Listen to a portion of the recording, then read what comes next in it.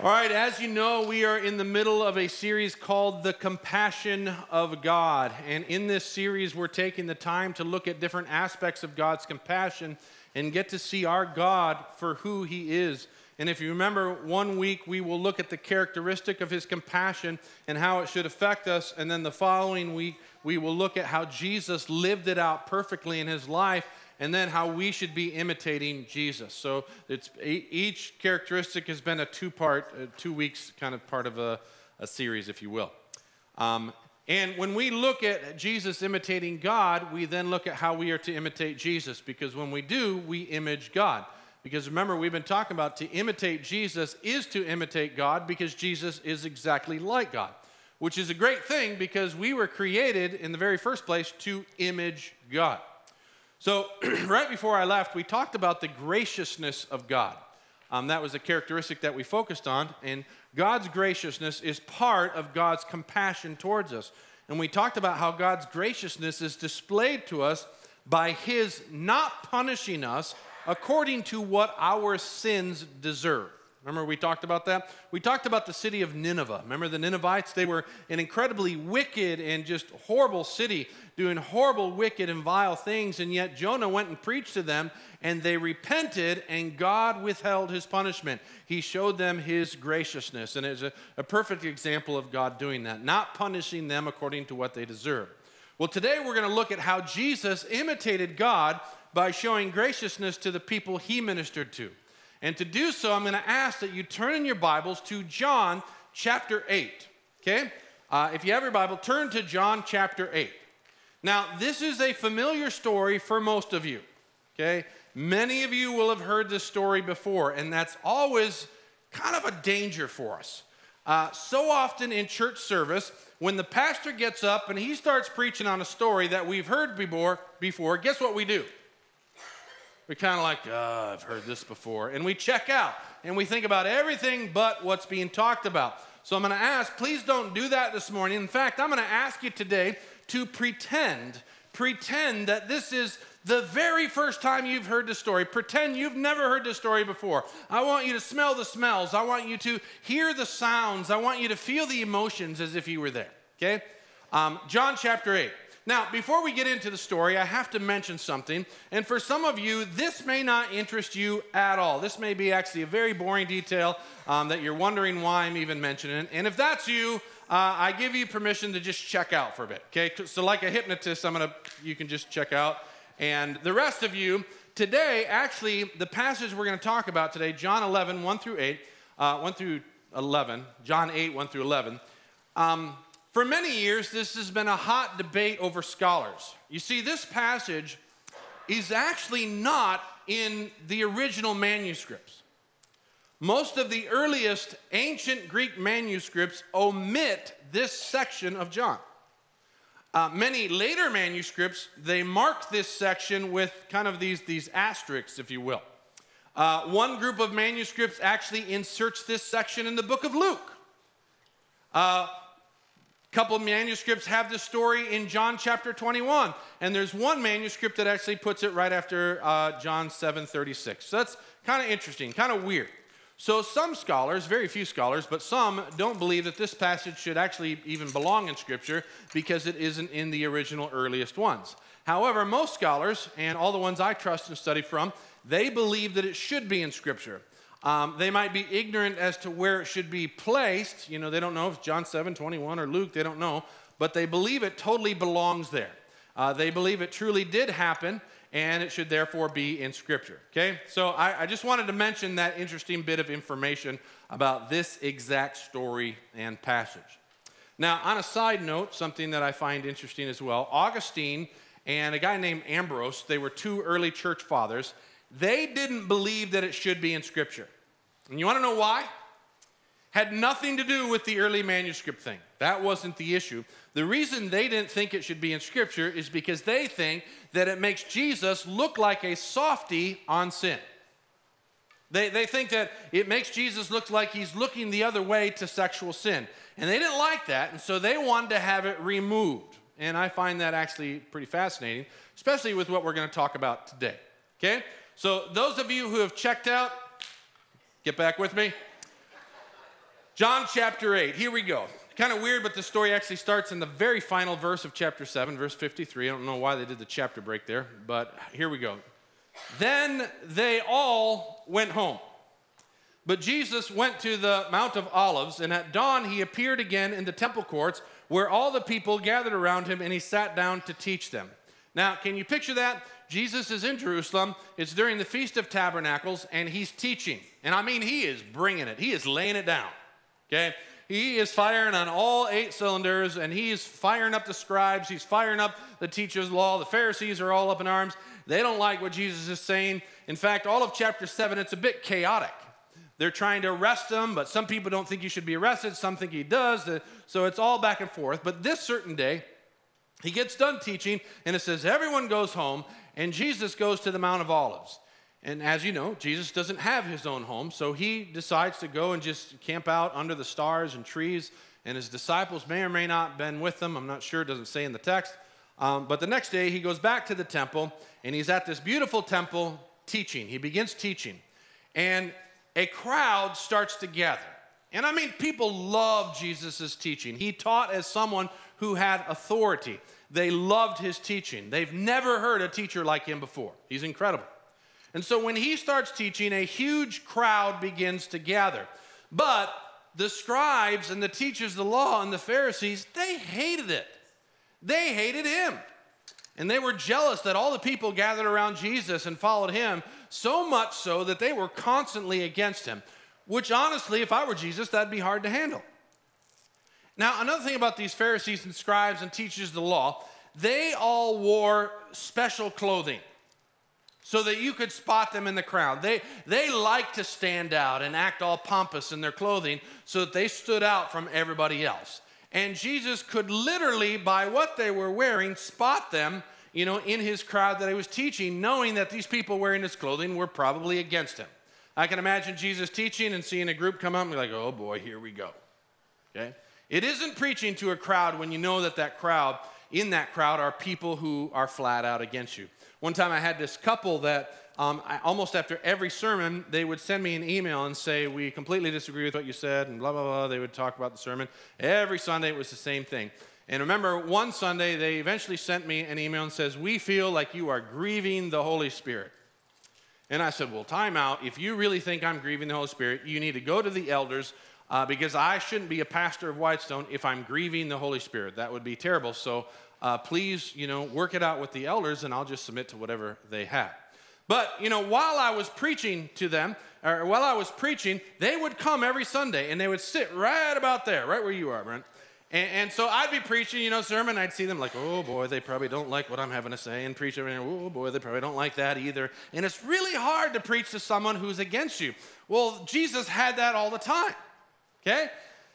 And he's teaching the crowds on this specific day, and all of a sudden, the teachers of the law and the Pharisees brought in a woman caught in adultery.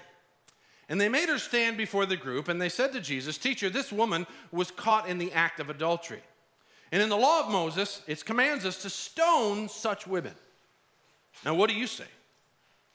Now, can you imagine that? I've had sermons interrupted by many things. I mean, I've had cell phones ringing so loud that we actually had to stop and wait for the person to answer. I've had Siri respond. Siri would go, I did not understand. Can you please repeat that? I've had kids running up onto the stage. We've had thunder hit so hard that it shook us up. But I've never had a sermon interrupted by this. Can you imagine that? Let's just forget all the spiritual stuff just for a second and think about this happening. Imagine yourself in that crowd. Talk about an incredibly rude thing to do when someone is in the midst of teaching. Listen, Jesus isn't teaching fractions for third grade mathematics. Those might be important, but compared to what Jesus is talking about, he's teaching about the kingdom of God. He's teaching about how God is working with mankind and how salvation is being offered to those who believe in him. This is important stuff. And they come in and they interrupt this teaching time in an incredibly rude way. Now, they could have waited until Jesus was done and then talked to him in private. They could have done a lot of things differently, but instead they rudely just bust in right into the middle of this incredibly important teaching time. Which makes sense, because tell me, third service, who do you think ultimately is behind this? Who's the puppet master behind these religious authorities? Satan, right? The kingdom of darkness. And the kingdom of darkness at every turn was trying to thwart the plans of God. And this was one of its plans. The Apostle Paul says that our battle is not against flesh and blood. It's not against people. It says that it's against rulers, it's against authorities, it's against the cosmic powers of this present darkness, against the spiritual forces of evil in heavenly places. Don't be tricked. This is a spiritual battle with humans being used as pawns. Anyways, they interrupt Jesus and they bring this woman caught in adultery, caught in it, caught in the act. And they say to Jesus, so this woman was caught in the act of adultery, Jesus, and in the law of Moses, we are commanded to stone such women. What do you say about this, Jesus? Now, I want to pause here for a second, and I want you to think about that phrase. This woman was caught in the act of adultery. Just think about that for a second. And I want to show you in the law of Moses that the passage they're referring to that was commanded way back in the Old Testament, because we're going to see that what they're saying is true, and yet it's incomplete. Let me show you. If a man commits adultery with another man's wife, with the wife of his neighbor, both the adulterer and the adulteress are to be put to death. Can I ask you something? Look at that verse right there and tell me how many people are supposed to be put to death in this scenario? 2, right? The woman and the man. So tell me, if this woman was caught in the act, tell me, where in this story is the man? Where's the man? It doesn't say that she was caught stealing a car. If that was the case, she could have done that alone. It doesn't say that she was robbing a bank. She could have done that alone. No, it says that she was caught in the act of adultery. And I don't know what world they come from, but in the world we're from, it takes 2 persons to commit adultery, a man and a woman. And I only see a woman in this story. Where is the man? Well, that's the crazy part. The text doesn't say. It says that the teachers of the law and the Pharisees caught a woman in adultery and grabbed her and threw her before Jesus and said, the law of Moses commands us to stone such women. No, it doesn't. It says in the law of Moses that both the adulterer and the adulteress are to be put to death. Where's the man at? Something weird is going on. Now, did you know that in Jewish law, for someone to be put to death, executed by capital punishment, as these leaders were suggesting, there had to be 2 witnesses who saw the act, literally witnessed the act. And their stories had to be perfectly aligned. The details had to be perfectly matched. They had to see the act being committed.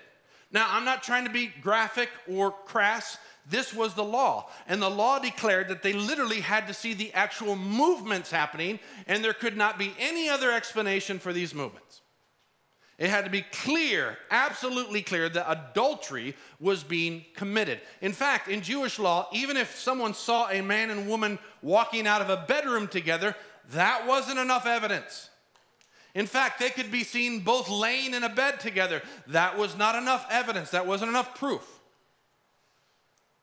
They literally had to be seen in the act of adultery by 2 witnesses. Now, I mentioned all that because for this woman to have been caught in the act, it appears that this whole situation was set up. And 2 spies had to have been planted in the perfect spot at the perfect time to catch this act. It is not a stretch to think that this whole thing was literally set up just to try to bring her before Jesus, and they just let the man go. I remember who's behind it. But why? Why in the world would these men do this to this woman and Jesus? I'll tell you why. The passage tells us, verse 6, it says they were using this question as a trap in order to have a basis for accusing him. You see, Jesus is being attacked both spiritually and physically. The unseen realm of darkness is coming against him, and the physical realm of the religious leaders are coming against them. They're trying to trap him. And you see, here's what they're thinking. If Jesus just says, guys, just let her go. Come on, let her go. Then they could come against him and accuse Jesus of breaking the law. They'd say, oh, okay, let her go? Law of Moses says to kill her, says to stone her. And you say, let her go? Well, wait a minute here. You said in the Sermon on the Mount that you came to fulfill the law and to uphold the law. And now you're going to break it? So you're a liar. And boom, they could accuse him. Also, on top of that, Israel was under Roman law at the time, and Roman law prohibited anyone from killing someone without a court of law. A judge had to make the decision, or else it would be considered murder. And Jesus did not have the authority as a man under Roman law to sentence anybody to death. Therefore, if Jesus had answered that the woman was to be stoned, he would have to be breaking the Roman law. And if he broke Roman law, then they would have a reason to accuse him. Now, not only this, but the act of stoning this woman would have gone against the mercy and grace and forgiveness that he'd been preaching about. And if he simply said, yeah, go ahead and kill her. Yep, stone her. Put this woman to death. Then they would have come against him and said, seriously, you want us to kill her? You call yourself a loving, gentle, forgiving shepherd. You say, come to me, all you who are weary and heavy burdened, and I'll give you rest. This girl is clearly weary and heavy burdened. Where's the equity in killing someone who simply committed a sexual act? If Jesus went that route, the common people who followed him would look down on him. The religious authorities might have liked killing this girl, but not the common people, not the lowly people. That would have broken their hearts because Jesus had told them that he had come for the sinners, not the righteous. He'd come to save them, not put them to death. And so they would have been hurt by him, and what he had taught them wouldn't mean anything anymore. And this would have been a serious deal for them. So this is a serious dilemma. The leaders were trying to trap him. They're trying to put him in a real quandary. And I think these guys are thinking to themselves like, oh, sweet daddy, we got him. We got him, boys. He's in a corner. He's got nowhere to go. He's got no wiggle room. Kind of like my son. I got a son who's a great debater. And sometimes in our conversation, our debates, he'll pin me in a corner and be like, oh, what are you going to say there? What are you going to say there, huh? You can't say anything. And I'm just like, it ticks me off. Well, I can picture this going on. They seemingly have Jesus over a barrel. And if you remember, they've tried this before with Jesus. Remember? They said, should we be paying the Roman taxes? What do you have to say about that? So Jesus says, well, do you happen to have one of those coins? And so they're like, yeah, and they hand him a coin, and he goes, can you tell me whose picture's on that coin? I'm having a hard time seeing it here. Can you tell me? And they're like, it's a picture of Caesar. And he goes, well, then give to Caesar what belongs to Caesar, but give to God what belongs to God.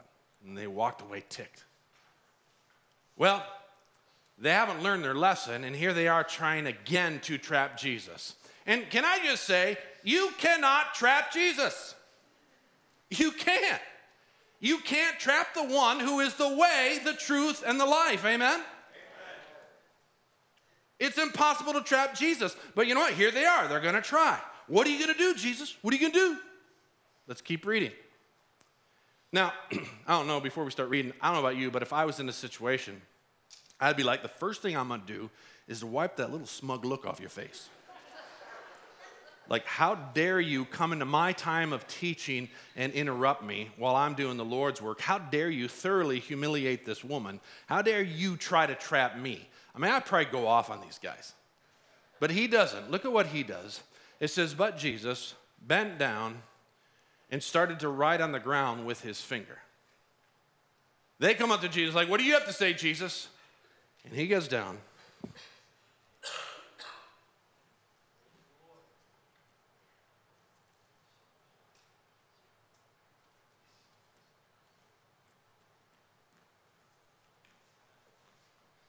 See how awkward it feels? That's how the crowd must have felt. Like, I can imagine them going, what's going on? Why is he just writing on the ground? I mean, they're breathlessly waiting for Jesus to respond, and he doesn't.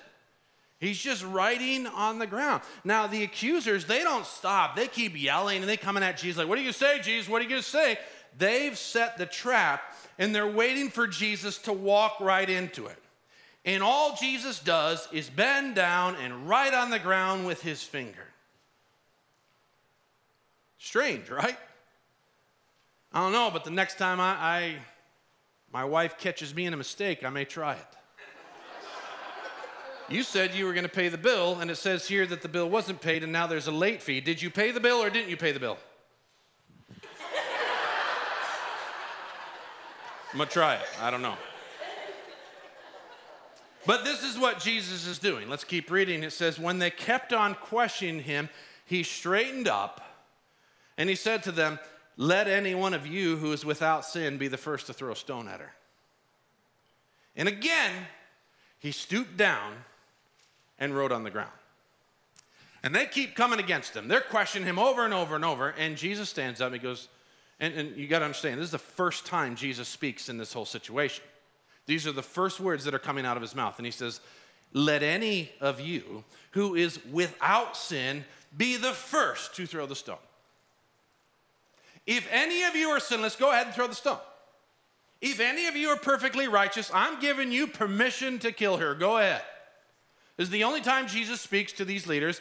And then he goes back down to the ground and he starts writing with his finger. Once again, he stoops down. This whole interchange, he isn't bowing up to these guys. He isn't standing tall and tough and trying to intimidate them. No, he stoops down.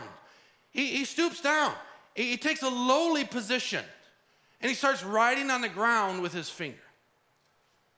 Now, many people want to know what he's writing on the ground with his finger. And unfortunately, Scripture doesn't tell us. Man, I wish it did.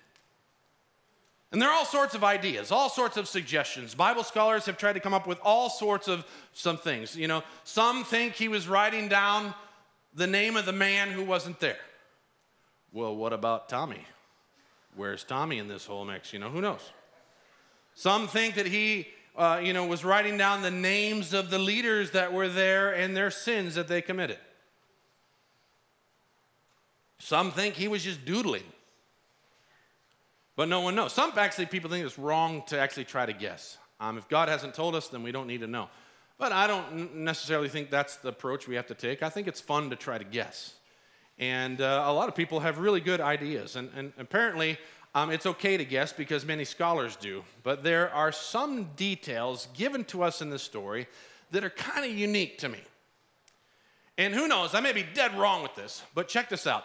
Jesus stoops down and he writes in the ground with his what? His finger, right? And tell me, third service, how many times does he do this? Twice, right? Twice he stoops down and he writes with his finger. Now, there is only one other time in Scripture that I'm aware of where God writes something with his finger. Does anybody know what I'm talking about? The Ten Commandments. Yeah, in Exodus, when God freed his people from Egyptian slavery, and he's going to give them the laws to live by, in Scriptures it says that he came down. He came down. He didn't stay way up in the heavens. He came down to the mountain with Moses, and he wrote the law on the stone tablets for the Israelites to follow. And it says in Scripture that he wrote the law on the stone tablets with his finger. Now, Moses takes those tablets and he climbs down the mountain, and when he gets to the camp, he sees that they're all having this big old party and they're worshiping a golden calf and they're involved in all this idolatry, and he gets ticked off and he throws the tablets down and they all break. So later he goes back up to the mountain and God once again comes down, and it says in Scripture he once again wrote the law on the tablets with his finger. Not once, but twice. Isn't that interesting? In John it says, in the beginning was the Word, and the Word was with God, and more specifically, the Word, what? Was God. So who came down on that mountain and wrote the law on those tablets with his finger? Yahweh did. God did. And Jesus was God in the flesh. And Jesus stoops down twice, and with his finger he writes, just maybe as a visual of the law he created. What are you guys, idiots? Are you fools? What do you think, you can trap me in the law I created? That isn't the law of Moses. It's my law. I wrote it. I created it. I came up with it. And you're a fool to think that you can trap me with the law that I wrote twice. You can't trap me with my own law. Now at this, those who heard began to go away one at a time. The older ones first, until only Jesus was left with the woman still standing there. Now I want to pause for a second and let's just focus on this woman. Can you imagine how the woman felt here?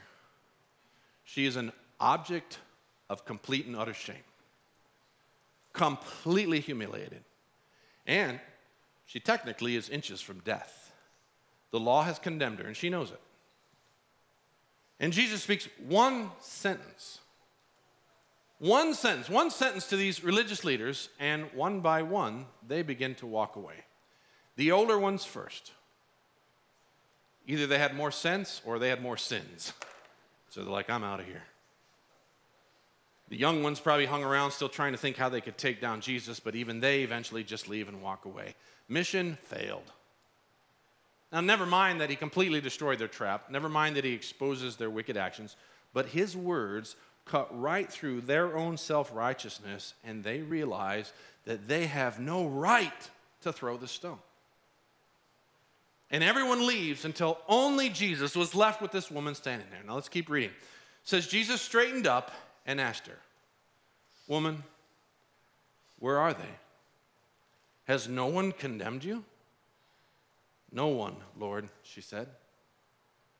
Jesus stands up, and the second time he speaks to the woman. In this whole sermon, we're trying to get to the woman because what this woman is about to experience is the topic of this entire sermon. The compassion of God is going to be poured out on this woman through the graciousness of Jesus. Pay attention to this. Jesus stands up and he says, Where is everybody? Is there no one to condemn you? Is there no one to throw a stone at you? Is there anyone? Does anyone have a legal standing to put you to death? Where are they all? There was a huge group here before. Where are they? Has no one condemned you? And the woman says, No one, Lord. Now, let me tell you something. In the entire group of religious leaders, no one in that entire group was righteous enough to throw that stone. Not one single person in that group was holy enough or righteous enough or perfect enough to pick up that stone and throw it at this woman. Not one. And so they each had to drop their stones and walk away. Why? Because they were sinners. They were sinners too. Each and every single one of them had committed sins in their life. So not one of them could throw the stone of condemnation. Not one of them. So they all left. But listen to me. There is one person in that crowd who could throw the stone.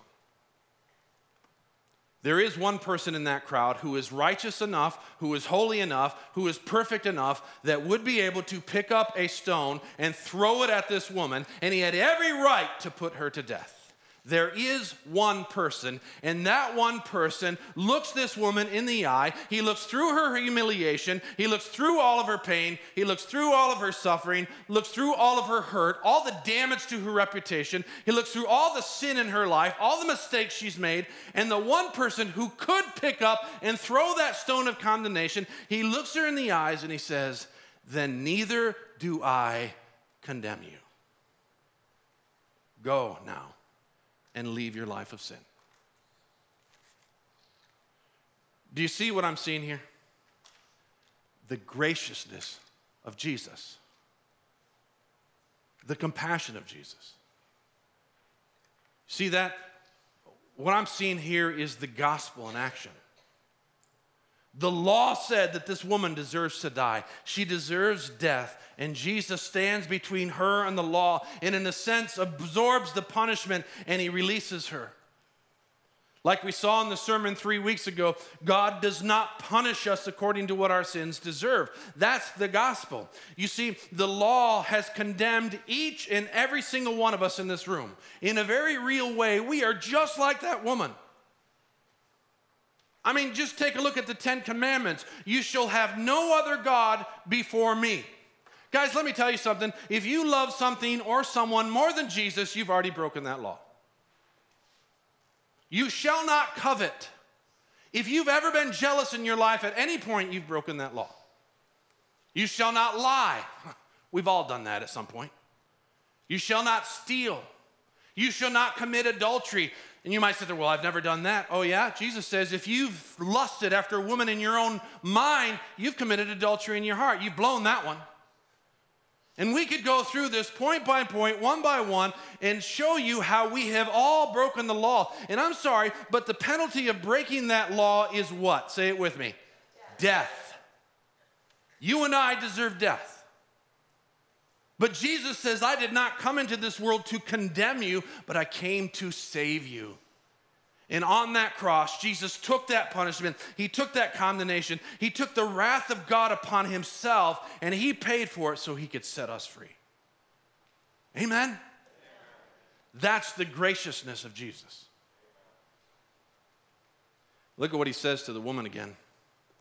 He says, go now and leave your life of sin. You see, Jesus doesn't just excuse our sins. He paid for them. He doesn't just turn a blind eye to our sins and ignore our sins. No, he paid for our sins. He endured the brunt of our sins. He endured the penalty of them. And out of his compassion for us, he poured out his graciousness on us and released us from our debt. Now listen, the proper response to the grace of Jesus is to leave our life of sin. Do you hear that? It's not just to keep sinning. It's not to just keep doing what you've been doing. That isn't the purpose of grace. No, it says, go now and leave your life of sin. The proper response to the graciousness of Jesus is to stop sinning and obey God. And the good news is that the graciousness of Jesus provides us a way out of our sins. I've been mentioning in this series how so many of us are sitting in our prison cells. And we're rejecting the compassion of God. We've been rejecting the forgiveness of God. We've been rejecting the long suffering of God. We've been rejecting the graciousness of our God. And we sit in our little prison cells buying into all the lies that the enemy feeds us. And so I'm just not good enough. I'm too much of a failure. I've sinned way too much. I've made way too many mistakes. I keep going back to the same addictions. And I keep hurting all the people in my life, and I'm just one big screw up, and so I deserve this. This prison cell, it's all I deserve. Yeah, it looks great outside that window, but there's no way with my life that I'll ever be allowed to get out there. If that is you, then you haven't encountered grace. You see, listen to me. Grace has a name, and his name is Jesus. And Jesus says, you need to hear this morning. Jesus says, I do not condemn you. I don't condemn you. I didn't come into this world to condemn it. I came to save it. I don't condemn you. And Jesus says, if you've seen me, you've seen the Father. For I and the Father are one. I am the exact representation of the Father. I talk like the Father. I act like the Father. I'm just like the Father. And so if I don't condemn you, then guess what? My Father doesn't condemn you either. Whitestone, can I encourage you? Reach for the hands of grace. Reach for the hands of Jesus and let him lead you out of your prison cell. He doesn't condemn you. He's come to rescue you so that you can leave your life of sin and so that you can step into a life of righteousness and peace. Amen? Real quick, I want to mention this. Did you pay attention to how Jesus was addressed in this story? When the teachers of the law and the Pharisees approach Jesus, they call him teacher or rabbi, because that's how they see him. He's just a teacher, no one special. He's just teacher. But did you notice what the woman calls Jesus? She addresses him as Lord. In the Greek, it says kurios, which means supreme leader, supreme in authority. She calls him Lord. In this horrible encounter of shame and guilt and humiliation, she encounters Jesus, and she recognizes him not as just a teacher, not as just a rabbi, but as Lord. And more specifically, her Lord. And her Lord did not condemn her. Instead, he offered her graciousness. Isn't that beautiful? The Word of God says that there is now no condemnation to those who are in Christ Jesus. To those who believe in Jesus, there is no condemnation. Jesus, like he did for this woman, he takes it from us. Amen? Now, there might be some of you here today who are thinking to yourself, well, I don't believe in Jesus. Okay, that's fine. That's your choice. But I guarantee you that you will believe in him when you die. And you will not have a choice then. Because you will see him face to face. And let me warn you, when you meet him after death, it will not be as your Savior. It will be as your judge. He will not be offering you his graciousness. He will be giving you his judgment. I want to remind you that Scripture says today is the day of salvation. Believe in him today. Believe in your Savior today. Receive his grace and compassion today. Tomorrow may be too late. Reach your hands to Jesus and let him lead you out of your prison today. Now, because I've talked so long, I haven't talked about how we should be imitating Jesus the same way as he imitated his Father. So very quickly, let me just say this. Let's you and I be the hands of Jesus. When people are sinking in their darkness and in their suffering and in their hurt and in their despair and in their sin, let's not sit around like these little religious leaders in the story and heap insult and condemnation on them. No, let's reach out our hands like Jesus and love them and show them grace. You see that hand up there on the screen? Let us be that hand. Let's be the hands of Jesus. Let's show them the compassion of Jesus, which happens to be the compassion of the Father as well. And I'll tell you, in my opinion, the church as a whole has failed miserably at this around the world. We are great at condemning. We're super great at judging. And we're amazing at pointing the finger. But we're not so great at offering the hand of grace. Remember, we're not worthy to throw the stones of condemnation at anyone. There's only one who's righteous enough. There's only one who's holy enough. There's only one who's perfect enough. And that's Jesus. And Jesus says, I do not condemn you. Let's imitate him, amen? Here's our homework. Is there anyone in your life that you've condemned and judged? If you can't think of him, ask the Spirit of God. He'll bring that person to mind. Remember, you're not Jesus.